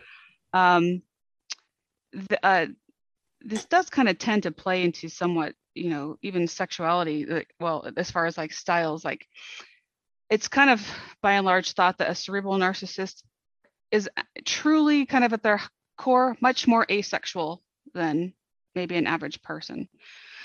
That doesn't mean that they don't engage and maybe don't like these things, but like how it might kind of play out in a partnership is at the beginning of the relationship, they will do this thing that we'll talk about again, but called basically kind of love bombing. They'll present themselves more like another type of narcissist, which is called a somatic narcissist. And these are the ones that are like the beautiful playboys and playgirls, right? Right. That seem extremely vapid, and it's all about the physical attraction, very shallow. So, but they'll come off, but there's like a certain charm. Yeah. And there's a certain charm. So they'll kind of come on that way. And then eventually in the relationship, and this is what becomes hurtful for the partners, eventually their sexual availability declines greatly and goes away, and it becomes a source of control, and it becomes hurtful to the partner who's left wondering, well, don't you still like me? Kind of feeling. So it's just this cycle. They have a high sense of self-importance and grandiosity. They crave admiration and they crave acknowledgement. They have a preoccupation with beauty, love, power, success. They might harbor fantasies about being influential, famous, and important. And they'll often tend to exaggerate their own skills and talents and accomplishments. So, yeah, there's just so many different shades. I mean, pardon, I think that's why it's maybe so hard to suss out, because they look so different. Even though they're narcissists, they can look so different in whatever environment or chosen skill set they have. So, and now we can touch on the somatic narcissist. I think we kind of did. You kind of get the idea of what that person's like. Paris Hilton would be a good example here. Yeah. I mean, like, does anybody doubt that she's a narcissist, right? No, I mean, absolutely not. Again, we're not diagnosing, but we're just pretty darn sure. Yeah. You can still change our minds, but I'd like to see the evidence. How's that? Well, when it's a famous person, there's a certain amount of safety in talking about them. Right. Because it's like you're not really going to affect their lives in any way, shape, or form. And most of us can tell that there's something off with Paris Hilton and the way she acts, right? Right. Let's just briefly talk about one of the last different types of narcissism, which basically it's more like if you are or have this kind of personality disorder, narcissism by default is lumped in there. You are also a narcissist, right? So you've got your kind of malignant narcissist, your sociopathic narcissist, and your psychopathic narcissist. So briefly, a malignant narcissist would be like your grandiose narcissist, but it would include an antisocial feature like paranoid traits. They would be have egocentric aggression. And what that means is basically their behaviors align with their personal values and their personal self-image. For a sociopathic narcissist, it includes those people that knowingly and unknowingly don't acknowledge that things like, we all tend to morally agree on that cheating is bad, stealing and exploiting others for your own gain is bad, right? That's generally not a morally correct idea, but people who are, sociopathic that way, basically, for them, that's like just like a non-issue. The morality discomfort line that might exist, I think, for most people, just isn't there for them. Yeah. This disorder does have a nickname on the internet. They're called a narcopath. A narcopath. Okay. A narcopath. So from what I've read, they still can explain what is morally right and what's morally wrong. Mm-hmm. You just don't follow it. Is that true, or is that not what you're talking about here? They literally don't know. Well, when they knowingly and unknowingly don't acknowledge, I think there's probably a mix. For some, it probably never occurs to them that it's a bad thing, and you'd probably be really hard pressed to explain to them why it might be a bad thing. Interesting. But some definitely know. I know it's not acceptable to steal this 50 grand from the bank, but so. In the book Evil Genes, I'll have to find this for a future podcast, but one of the quotes that was the most chilling was a psychopath explaining, who was a serial killer, explaining why he did what he did. Mm-hmm. And he said, yeah, I could tell that my victims were afraid and upset when I was killing them. Right. But I've been afraid before and it wasn't unpleasant. Right. Literally was thinking like that. Right. There was something completely missing. Yeah. Wow. Chilling. Yeah. Very chilling. Makes sense.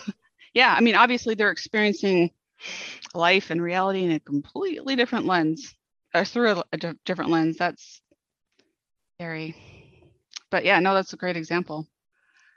So let's, I kind of want to talk about, get a little bit deeper on where this maybe kind of comes from. Actually, first, just because this is important to me, so sorry y'all have to listen to this, I just kind of wanted to briefly go through things to think about, if you are or have been or might be involved with some kind of a narcissist, what the stages and what these kind of things look like, and some of the epiphanies you might have about, hopefully not yourself, maybe, but about people in your life. So basically, you've got 4 stages. You have a stage where when you're dealing with a narcissist, there's the lovely idealization stage. So think of that super over the top romantic gesturing in movies like the romance movies and stuff, right? So you've got the quick engagements, quickly moving to intimacy, discussing marriage super quickly, elaborate dates, gifts, just really kind of ignoring your borders, but they make it feel so good that you don't really want to have or hold to personal borders you might normally have. And this is called love bombing, and it feels like a crazy sick drug, honestly. Yeah. But at some point, that honeymoonish phase eventually starts to change, especially maybe after you have said, okay, let's elope or whatever.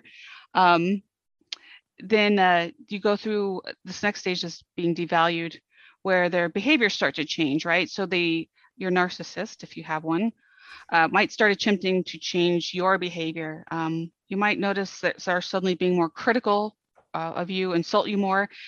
This is when they start gaslighting you, basically, which is the crazy making, which makes you feel like your reality isn't real. They might be physically threatening or become physically threatening. That's when people get married and then later they find out, my spouse is an abuser. They might have more, they're going to definitely keep and maybe even further violate any boundaries you might still have. In some cases, they might do this thing in this particular phase. It's something called triangulation. And this is when a narcissist might bring in a third party into the relationship in order to remain in control of the one they're already in with you. So there'll be limited or no communication between the two triangulated individuals, except through the manipulator. But it's almost like a safety net. It's almost like they kind of start to build their backdoor exit, because when it starts to get too hot for them, oh, look, I've already kind of got somebody else on the hook over here. Or something else on, it could be that could manifest in different ways, but they might start withholding sexual intimacy and emotional intimacy at this point too. Then the next phase is basically where you're kind of being rejected or discarded. And so from them, you might feel contempt and rage from them, that they're betraying the relationship, or they might accuse you of betraying the relationship. They will play the victim. They will invalidate your emotions entirely and place all the blame back on you. And then they'll end the relationship either permanently or temporarily with attempts to continue this cycle of abuse. And this is why I brought in that word hoovering, because by and large, they will at some point in the future hoover you, which is, it's coined from, like I said, the Hoover vacuum. It's basically a calculating scheme that's commonly used by narcissists to basically suck you back into their orbit and get you back into their life. And rinse, repeat, you go back to step one, they love bomb all over again. And you're like, oh, I was wrong. See, they really do love me. Look how wonderful they're being. And this just goes on and on and on. Yeah. Now, were you going to say something? I was, and now I forgot what it was. Keep going, and I'll. If you remember. Yes. So basically, is how this all kind of goes back to, at least I believe, and it can be shown, I believe, that to attachment styles and development. So basically, according to, I think it's Jonathan Bowlby, but Mr. Bowlby, when you're an infant, okay, you're just arriving here and basically following the 4 phases. There's 4 phases of attachment, right? So the first phase is called the pre-attachment phase. That phase lasts from birth to 6 weeks, right? That's when baby is born, is kind of getting oriented. They're learning probably like preferences, like because this is where, an infant really does choose their caregiver. I mean, usually it is mom. It might not be mom. Maybe in this case, if it was this early, it could be grandma, or it could be auntie, it could be dad, but this is where those things are starting to form. So this is the first phase of attachment. The next phase is from generally about 6 weeks old to 6 to 8 months old. And that stage is called the attachment making phase. So this is when, I guess, you generally as an infant made your decision and you're forming the attachment to your preferred caregiver. And then next stage after that, it's called the clear cut attachment phase. So this is when, I guess, things become really, obviously the word, right, clear cut. This stage starts at about somewhere between depending on the infant, between about 6 to 8 months, and goes till about 18 months to 2 years, again, depending on the infant. And after that, this last stage goes from about 18 months to 2 months, and then on till about adolescence, right? This is kind of where there's still some room here, but it's called the formation of reciprocal relationships. So by the end of the second year or so, on one of these four main types of attachment, one of the four main attachment styles is stably established by about the end of the second year, both as an internal working model for that child and basically as a resulting pattern of attachment behavior. So you've got your basic attachment styles. So we'll go over these really quickly. So you have your secure person. This is what I'm actually taking classes over time, and I acknowledge this is going to take years, and I'm okay with that. I want to reach this attachment style because I feel like this is where it's at. So if you're secure, to get a secured child, basically, the caregiver's behaviors were things like such that they reacted quickly and positively to the child's needs, and they were responsive to the child's needs. I want to point out something here that it's really the bar for how well a caregiver needs to respond and react positively to the needs of the infant is remarkably low. If you are able to meet that infant's needs adequately or well, as little as 30% of the time, you have a chance of being or raising a securely attached person. So only 30% of the time. Right, that does seem like it's a pretty low bar. And then, so as a secure child, that child's behaviors, if they are secure, they're going to display behaviors like they will be distressed when the caregiver leaves, but they'll also be happy when the caregiver returns, and they will seek comfort from the caregiver when they're scared or sad. Your next style would be an insecure avoidant attachment style.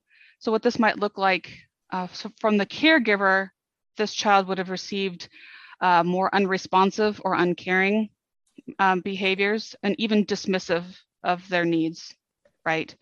So the child's behavior then becomes, they don't show distress when the caregiver leaves. They don't acknowledge return of the caregiver. Like if the caregiver leaves and comes back, they're like, that's great, I'm going to keep playing with my Legos over here or whatever. Or they don't seek or make contact with the caregiver. They kind of avoid them, right? Insecure avoidant. Next is insecure ambivalent. So in this case, the caregiver has responded to the child inconsistently. And so the child's behaviors are kind of more confused, right? They do display distress when the caregiver leaves, but they're also not largely comforted by the return of the caregiver. They still experience that ambivalence, that insecurity, that stress. And then the last one, this one's just so super hard, right? This is probably the worst of them all. For the caregiver, basically the kind of care that they were able to give that child is they were abusive or neglectful, and they responded to the child and the child's needs in frightening ways. So this infant becomes insecure and just completely a disorganized person. And you do see a bit of narcissism rise from this particular attachment style.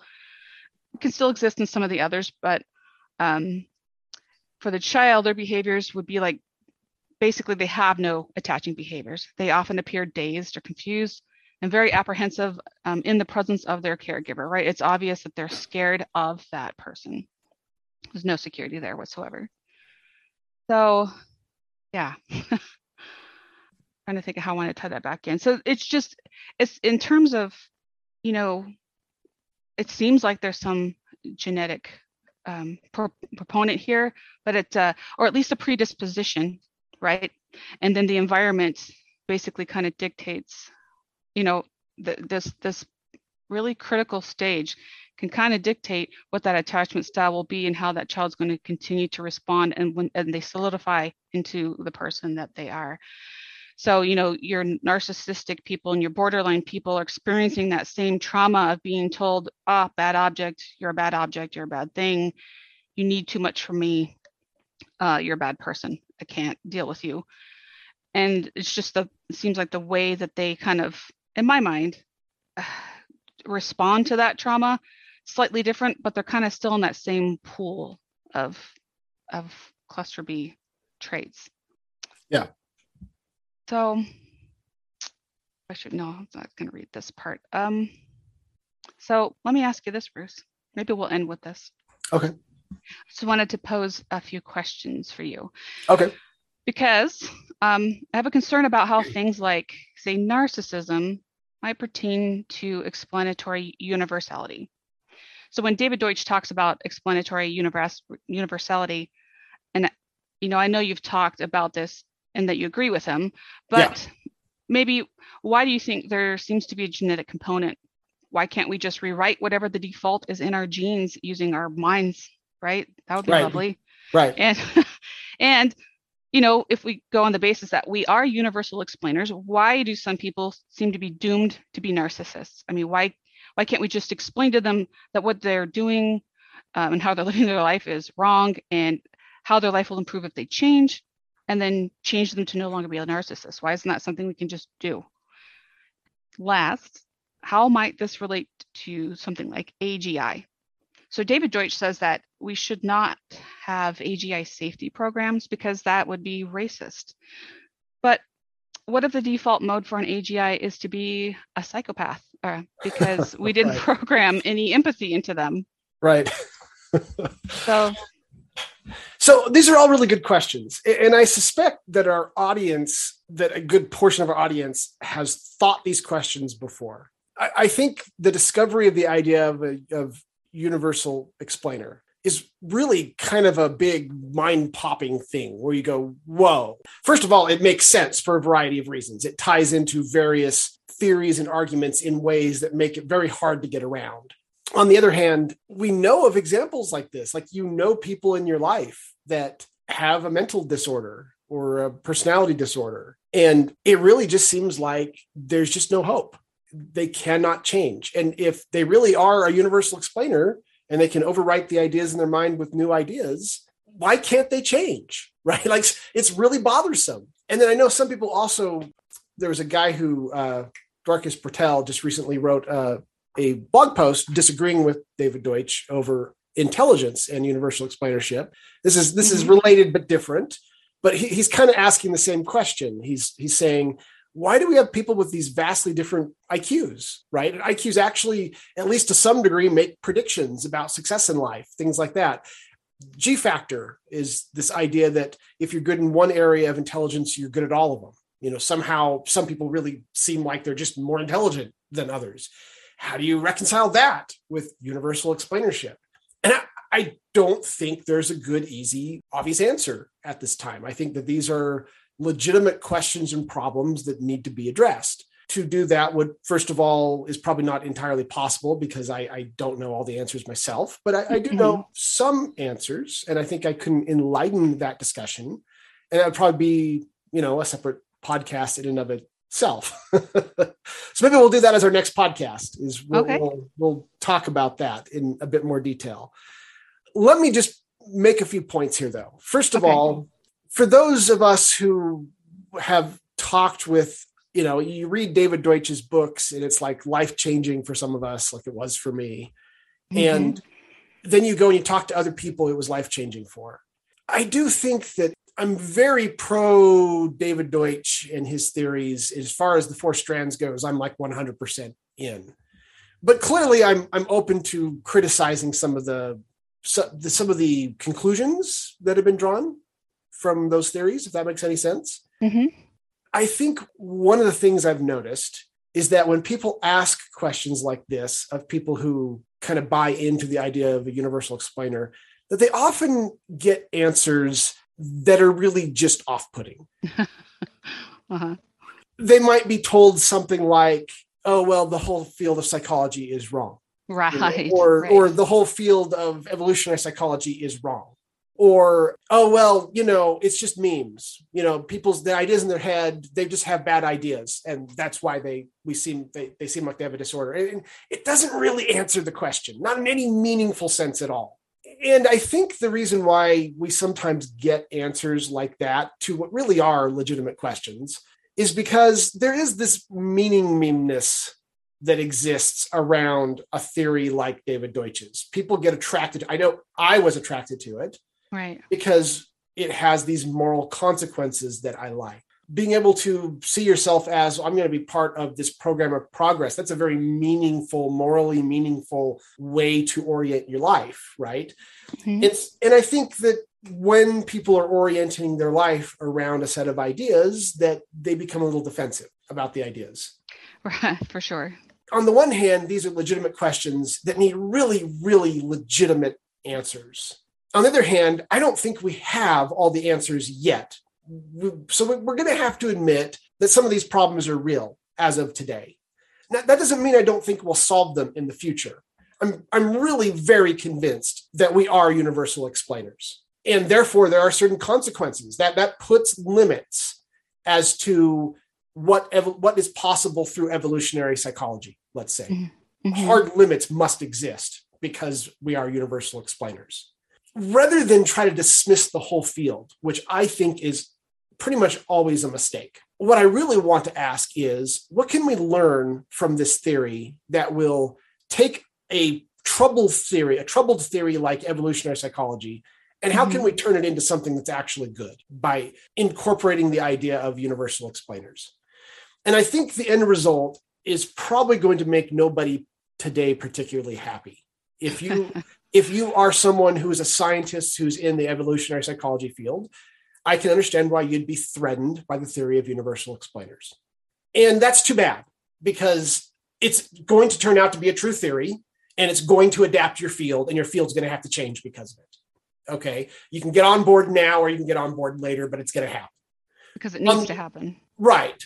On the other hand, I can understand why someone who's bought into the idea of universal explainers might feel threatened by the studies that come out of evolutionary psychology, and might therefore choose to not actually look at the fact that they're raising legitimate issues that need to be addressed. Now, knowledge progresses from problems, so we should not fear problems. That's what we want to understand what the problems are. And we want to really sit down and come up with good, testable explanations to deal with those problems, not little ad hoc gloss over explanations that are completely non-testable. That's a tall order. I often say Popperian epistemology is a harsh mistress. It is, right? But it's exciting. It's fun even, right? As long as you can realize you don't need to panic that there are things that come out of psychology that seem problematic for universal explainers. That doesn't mean universal explainers are wrong. Now, we just barely did some episodes. Episode 41, the problems of refutation and Popper without refutation. And then episode 42, Popper without refutation and resolving the problems of refutation. In those episodes, one of the things that I really emphasized is that a Popperian refutation is always a refutation of the entire theoretical system. So when we say that psychology has this concept of a narcissistic personality disorder, and that poses a problem for the concept of universal explainers, what we really, really mean is that poses a problem for the concept of universal explainers and every single attached tacit or implicit theory that we're accidentally attaching to it right now. Mm-hmm. Right? Or just assumptions that we're making by accident, or, it doesn't necessarily pose a problem for what we might call the ultimate theory of universal explainership, whatever that is going to turn out to be, which we don't have today because we don't know how to build an AGI, right? Right. I have complete faith that there is no problem with what that ultimate theory of universal explainership is going to turn out to be. That the problems only exist because we don't understand it well enough yet. But I can understand why people would get scared. I can understand why people would, if you're on the universal explainer side, you try to be dismissive of psychology and maybe even become confirmation biased, where not only are you dismissive of psychology, but you won't even look up what studies exist. You have kind of pat answers to dismiss them all, and you're not really willing to look into what is it that they're finding. Right. And how do we deal with that? And I can understand why, if you're in the field of psychology, you just feel dismissive of the idea of universal explainers. That's just some theory that this a physicist came up with. What does he know about psychology, right? Right. I mean, and never really dig into why he came up with it, what theories were the basis for it. The very fact that it's at least partially rooted in the understanding of physics and how physics works, right? I mean, there's no easy way to dismiss the theory of universal explainership. And people who do try to dismiss it, such as Dwarkis Patel's article when he was trying to do that for IQ, Mm-hmm. he's very good at picking out the problem space with universal explainership, but he doesn't really seem to understand the problem with his alternative theory. And of course, it always comes down to this theory-to-theory comparison. We're in a state of incommensurability, to use the Kuhnian term today. The theory of universal explainership has really fairly serious issues that need to be addressed, but it's still a better theory than every single alternative that's on the table. And we're not even talking about a happy medium, right? We're talking about there's a truth to this matter and we can get to it. And it's ultimately not going to be found to be at odds with the theory of universal explainership once we really have a solid version of the theory of universal explainership. Right. It's only at odds with certain abstract assumptions we're making today that will ultimately not even prove to be true. And that's really my opinion on this subject. But I'm completely open to, I will not dismiss the other fields lock, stock, and barrel. I think that is just stupid. And I'll get in trouble with others that I talk to who are fans of David Deutsch like me. In particular, anytime I say anything at all positive about evolutionary psychology, Mm-hmm. there's an immediate backlash, like really strong backlash. And for good reason, right? O'Fallibilist in particular sent me an article of a review of a book that he read on evolutionary psychology. And oh my gosh, it was funny. I mean, his article wasn't like trying to be humorous, but it was a very serious attempt that took the book seriously. The problem is that the book was so obviously crap, right? Oh. He's seriously trying to go through and respond seriously to each of the points that the author in the book has made. And the points are so crappy. Wow. But this is typical of these fields. Like, you're going to have some complete quacks out there, and they're going to say really dumb things.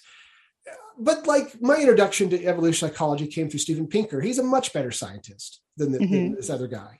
Right. And he's given numerous examples where you really just can't dismiss it lock, stock, and barrel, right? There's something to certain aspects of it. Here's the thing, though. There are things that need explanation. You can have some sort of phenomena that exists, and it needs an explanation. And it needs a good explanation, a good testable, deep, far-reaching explanation.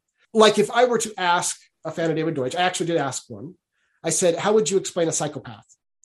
And their answer was, well, some people develop bad coping mechanisms in their ideas.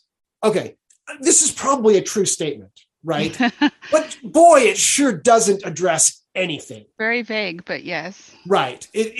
There's nothing about this answer that really is an explanation about why psychopaths clump around certain genetics, about why they're so hard to change. Never mind psychopaths. Why, with a narcissistic personality disorder, why can't you just explain to them, look, you're hurting yourself in the following way. It's not to your advantage to do this. Do this instead. And why can't they on a dime change? We know that people can't change that way, right? Right. Overwhelming evidence. It just isn't the case. Very, very rare. Right. So an answer like this may even be the truth, right? To say, well, they've developed bad coping mechanisms. Right? That may even be the truth. It may be completely the truth. But man, what a completely non-explanatory, really not particularly good answer that is. So what we're really talking about is, okay, let's dig deeper. Let's try to understand. So Deutsch gives the example of, what if happiness is the genetic component of happiness is attractiveness, right? What if it's because they're physiologically more attractive? And then he goes on and he says, even if that's the case, nothing in the future, you don't know that maybe knowledge will change and culture will change, and what we consider good looking won't change. And that might affect that person's happiness. And so to even call it a genetic component, even if it's physiologically linked to physical attractiveness, you still can't really say it's the genes that caused the happiness, right? And again, completely valid point. Okay. Here's the problem with that statement, though, if we're going to be honest with ourselves. While there is undoubtedly a cultural component to physical attractiveness, there's a lot of cross-cultural, cross-time aspects to physical attractiveness. And you only live for, 70 years anyhow, right? So even if you would have been considered good looking in some other time period or in some other culture, it almost just doesn't matter, right? He's right that we can't call that a genetic component with a straight face. And yet, for all intents and purposes, you were born with it. It's part of your physiology. It was determined by your genes. And there may not be much you can do about it within the time frame that you've got. And that's a better answer. That's literally a better answer than trying to say the genes played no role. Right. Because now we're digging into the actual depths. Well, genes do affect physiology. Physiology does affect personal attractiveness. Personal attractiveness, it has both a cultural component and, well, maybe let's even go so far as to say it's 100% cultural. And yet certain aspects of it have been stable in cultures across time. Just to give an example, this comes from Steven Pinker, we often talk about how the ideal form of a woman from back in, medieval ages or Renaissance ages, we think of them as being kind of fat today because our standards of beauty have changed. Pinker points out that this isn't actually true. We tell ourselves that, but it's not actually true. In fact, every single one of those supposedly overweight women that was found attractive back then would easily be found to be attractive today. Mm-hmm. But all these women were still curvy, right? They were still easily attractive by today's standards. You pull them out of that, dress them in different clothes, allow them, the makeup or whatever they need that would be normal for our era, and they would still be considered attractive women today. Mm-hmm. Okay. And then he also gave the example of if you go to, tribal people living completely cut off from the modern world, right? And you ask them, rate the attractiveness of the women, the girls and the women in your tribe. And they will pick out, here are the most attractive girls. You can then take a picture of all the women and the girls, go over to modern Europe, and you can ask a modern man, which of these girls is the most attractive? And they will pick out exactly the same girls, right? I mean, there's a huge amount of stability that seems to exist in terms of attractiveness. That doesn't mean it can't be changed, because there's almost assuredly ways that it could be changed, right? Mm-hmm.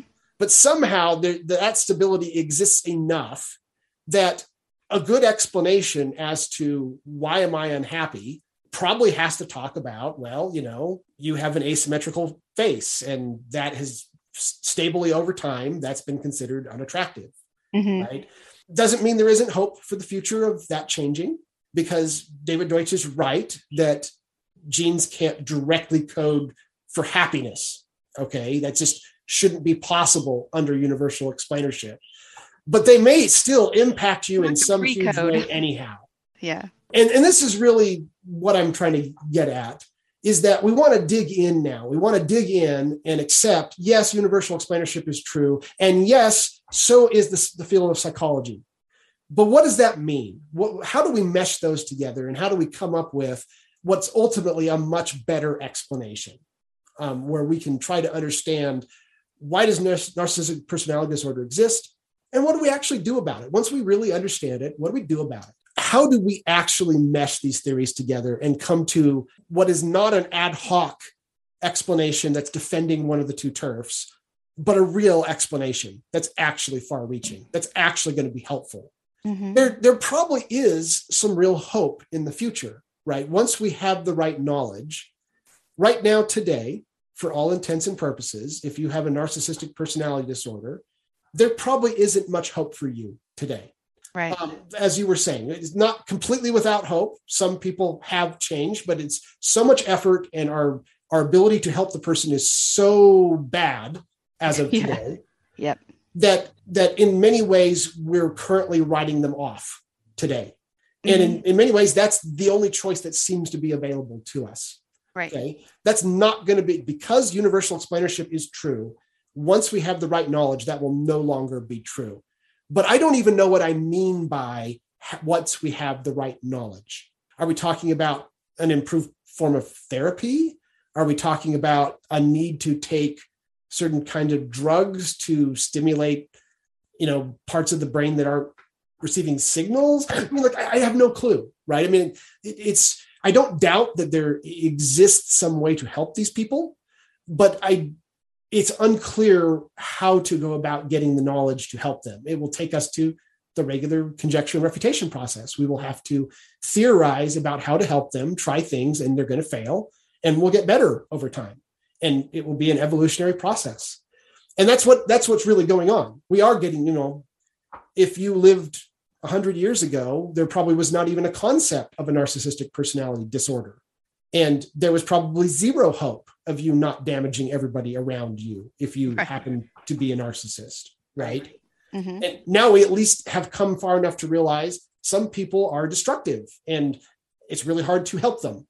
And so we're making progress, right? That really is good progress. I guess that's at a high level, that's my opinion. We will ultimately find that there's no conflict between the final theory of, there's no such thing as a final theory, but the theory of universal explainership that is good enough to where we can actually build an AGI. We will find that there is no actual conflict between what we're finding in psychology today and that final theory, that things like narcissistic personality disorder, we'll be able to explain them in a way that makes sense. We'll say, this is what was really going on. This is why it became a problem. And this is what you do to undo the problem going forward. Mm-hmm. Right. Unfortunately, I realize that's cold comfort for anyone who's currently dealing with. Yes, it is cold comfort for now, but it is very optimistic for the future. Yeah, I think. Well, let's do this. For the next podcast, we will. I will crack open Evil Genes, the book Evil Genes. Okay. And I will talk about the findings that were in that book and how to try to go about reconciling them with universal explainership in a podcast that is bound to offend everyone. I will do my best. Yeah, I will do my best to try to work out a very rough theory of how to reconcile the findings of psychology with universal explainership. And, I'm probably wrong.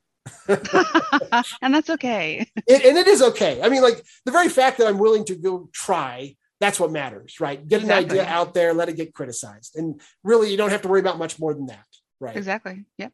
And I'm not an expert in any of these fields, so there's only so far I can get. But I think it might be of interest to people who have asked these hard questions and wish that they had some sort of idea how to try to reconcile the two fields. Right. Okay, let's do it then. Okay. All right. Thank you, everybody. Thank you, everyone. All right. Bye-bye. Bye. The Theory of Anything podcast could use your help. We have a small but loyal audience, and we'd like to get the word out about the podcast to others so others can enjoy it as well. To the best of our knowledge, we're the only podcast that covers all four strands of David Deutsch's philosophy as well as other interesting subjects. If you're enjoying this podcast, please give us a 5-star rating on Apple Podcasts. This can usually be done right inside your podcast player, or you can Google the Theory of Anything podcast Apple or something like that. Some players have their own rating system, and giving us a 5-star rating on any rating system would be helpful. If you enjoy a particular episode, please consider tweeting about us or linking to us on Facebook or other social media to help get the word out. If you are interested in financially supporting the podcast, we have 2 ways to do that. The first is via our podcast host site, Anchor. Just go to anchor.fm/4-strands, FOUR-STRANDS. There's a support button available that allows you to do reoccurring donations. If you want to make a one-time donation, go to our blog, which is 4strands.org. There is a donation button there that uses PayPal. Thank you.